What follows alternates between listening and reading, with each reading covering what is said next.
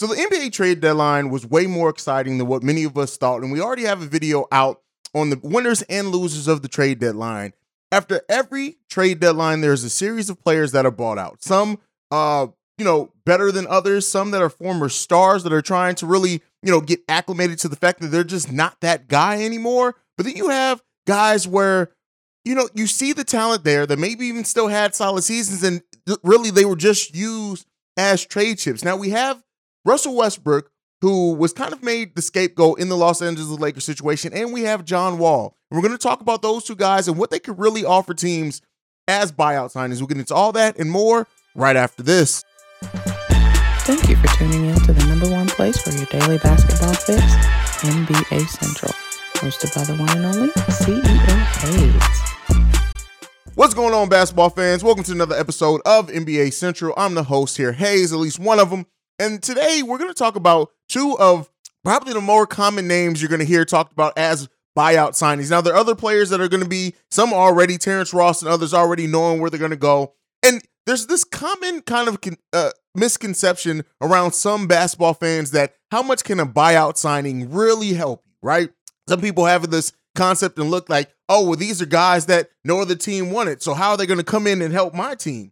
Even though there's been a history of players that have been bought out that have gone on to help teams either go on deep playoff runs, being a big part of that kind of comes to mind of Ersan Ilyasova and Marco Bellinelli in 2018 with the Philadelphia 76ers, both playing huge parts of the Sixers going to the Eastern Conference semifinals, then both averaging together 24 points per game and shooting 37% from the perimeter. They became key reserves for the Philadelphia 76ers in that time. Look at Blake Griffin with the Brooklyn Nets in 2021. Again, not that he had necessarily the biggest output, but he did come in and help that team do some things. Joe Johnson in 2016, helping them get to the Eastern Conference semifinals as well, and having what many thought were going to be a resurgent season for him. And another player that's going to be on here, again, in this cancer, or in this freedom, or whatever you want to call him, with the Portland Trailblazers in 2019. And then lastly, Derek Fisher in 2012 with the Oklahoma City Thunder, helping that team go on a big playoff run and playing a big part of that. And that was a player considered over the hill. Now, I bring up those players because we have two players that I don't really think people think are necessarily over the hill, but they do doubt what impact they can have to the game. And that's Russell Westbrook and John Wall. Now, we're going to start with Russ here. And, I think people are starting now to see that maybe Russ was made as the scapegoat in that Los Angeles Lakers situation. Once he did accept the role off the bench, having averages of almost 16 points per game, 6 rebounds, 7 assists, and doing so in 41% shooting, it just seemed like he did not work in that starting lineup. Russ is not that too far removed from having an almost triple-double season with the Washington Wizards and helping them. Matter of fact, he did average a triple-double with the Washington Wizards just in the 2020-21 season. So Russ is not that far removed from being a huge impact player in the NBA. Yes, he's had 2 seasons in Los Angeles that just did not look great. But even last season, I think people forget, with the Los Angeles Lakers averaging 18.5 points per game, doing so on semi-decent shooting of 44%. Yes, he's not a three-point shooter. He's not a threat to stretch the floor. But Russ does have game left in him. And I hate that, now there's this conversation going around that, to act like Russ is washed up or something. There's been nothing to show that he's not washed up. Yes, he is. He does not have the same impact that he had before, at least with that Los Angeles Lakers team, but he has shown flashes and an ability to still be a player at the NBA level, even at his age of being 34 years old. And when you're able to add a Russell Westbrook, no, he's not going to have the same impact for every team. If you're expecting Russ to come in and lead your team to the playoffs, that's not what you should do as a buyout team. The rumors of the Clippers and the Bulls, the Miami Heat is even snuck in there as possible destinations for Russell Westbrook. And while all those teams sound solid on paper, the biggest thing is are you going to be able to give Russ a role in which you're going to be able to maximize on his skill level? That is the biggest question.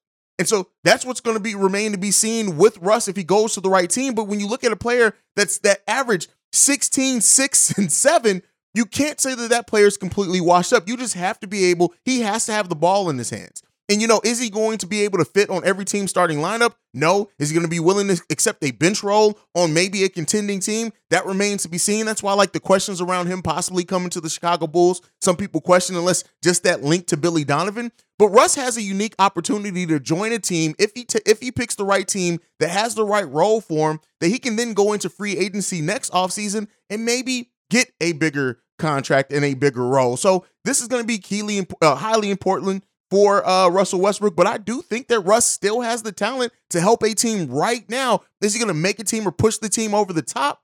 That's highly unlikely, but he can absolutely help solidify some things in that rotation if you have the right role for Russ. And pretty much the same thing for John Wall. John Wall, yes, has not had the highs recently of a Russell Westbrook. He's farther removed from it. But when you look at the player, not too old, a career averages of 18 points per game, 4 rebounds, 9 assists on 43% shooting. And even though he did not have that same impact on the Los Angeles Clippers, where he played 34 games and started 3 of them, he still shot the ball 40% overall from the field, 30% overall from 3 that aren't that far off his career averages from his ability to shoot. It just depends on if you have the right role. Also chipping in 5 assists did he chip in only in 22 minutes, which is the lowest minute total of his career.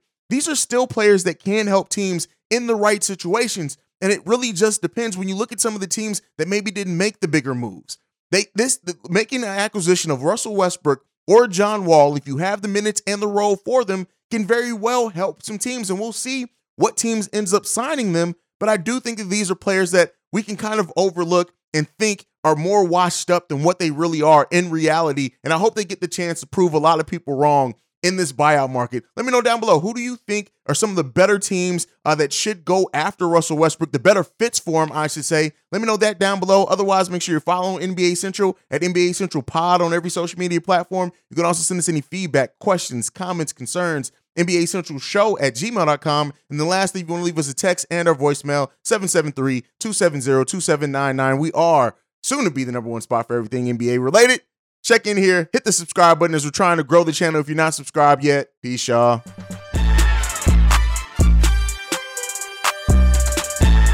This has been a presentation of the Break Media.